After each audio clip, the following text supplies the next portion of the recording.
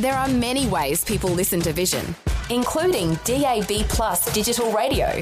If you're in Greater Sydney, Melbourne or Brisbane and have a digital radio receiver in your car or home, you'll find Vision Christian Radio on the station list. If you're visiting one of these cities and hiring a car, there's a good chance it will have a DAB receiver, and you'll be able to enjoy Vision with exceptional sound quality while you drive around. If you don't already own a DAB receiver, you'll find many models, including clock radios, at electronic retailers for under $100. To find out more about Vision on digital radio and whether you're within the broadcast footprint, see vision.org.au/DAB. However, and wherever you listen to Vision, you can be sure that the announcers, programs and music will help you look to God daily. 2020, bringing a biblical perspective on life, culture and current events. Weekdays on UCB's Vision Radio Network. Find out more at vision.org.au. Well, there's been a significant earthquake that's happened in Queensland earlier this morning. A magnitude 5.3 earthquake in Queensland, just west of Bundaberg, felt from Bundaberg south through the Sunshine Coast, Brisbane and the Gold Coast. Let's get an update from the Geoscience Australia senior seismologist Mark Leonard joining us. Hello, Mark. Welcome along to 2020. Good morning. Mark, 5.3 magnitude earthquake in Queensland. This is a fairly rare occurrence, isn't it?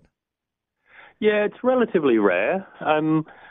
In that whole sort of southeast Queensland from Gladstone sort of to the border and sort of into the hinterland, you expect a sort of magnitude 5 in Queensland sort of every few decades. So this is an unusual event, but not like particularly rare. So the reports that you received, were there have been shaking in people's homes and in their businesses going about their daily life? Yes, yeah, particularly in the Sunshine Coast. So it was sort of pretty much due east of Hervey Bay and Fraser Island, but it was sort of strongly felt up against the coast and the Sunshine Coast. And we're getting reports that people, particularly people that live sort of right by the water, were feeling it quite strongly. When an earthquake happens out at sea, there's a tsunami threat, but there was nothing like that this morning because this earthquake it had its epicentre inland. Is that the case? No, this was 50k off the sea, but it was both deep and too small to trigger a tsunami. Generally, tsunamis, you're only worried about earthquakes 6 and above, or really 6.5 and above. Even when they're quite close to the coast here, any tsunami that would come in from a sort of 6 would be very small. And anyway, this earthquake was quite deep, so it was never going to trigger a tsunami. Okay, tectonic plate movement, is that the cause of this earthquake?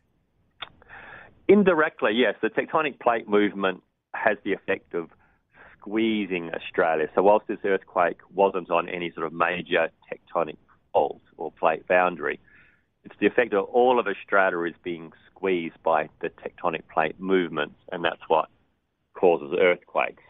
But because there's no well-defined faults, they tend to be a bit more sort of randomly scattered than, say, in California, where they're sort of constrained mostly to well-known faults.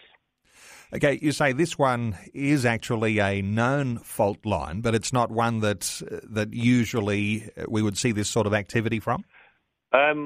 We don't know. We know virtually nothing about whatever fault this is.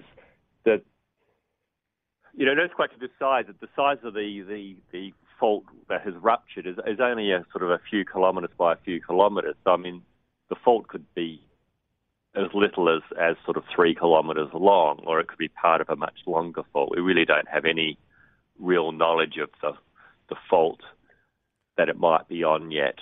Once we've done some more analysis of the earthquake, we can sort of begin to put together a bit of a picture of what potential faults there are.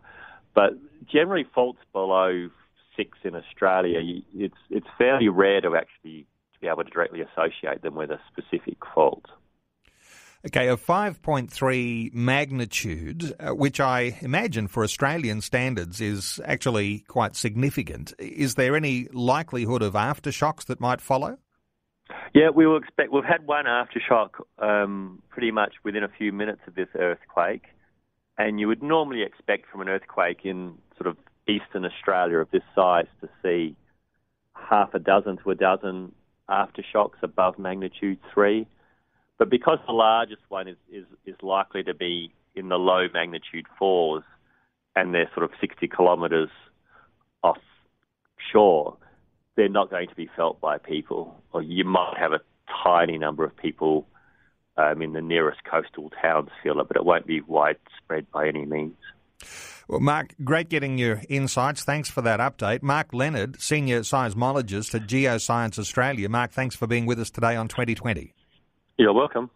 Like what you've just heard? There's more great podcasts, or you can listen to us live at vision.org.au. And remember, Vision is listener supported. Your donation of any amount will help us continue connecting faith to life. Learn more or donate today at vision.org.au.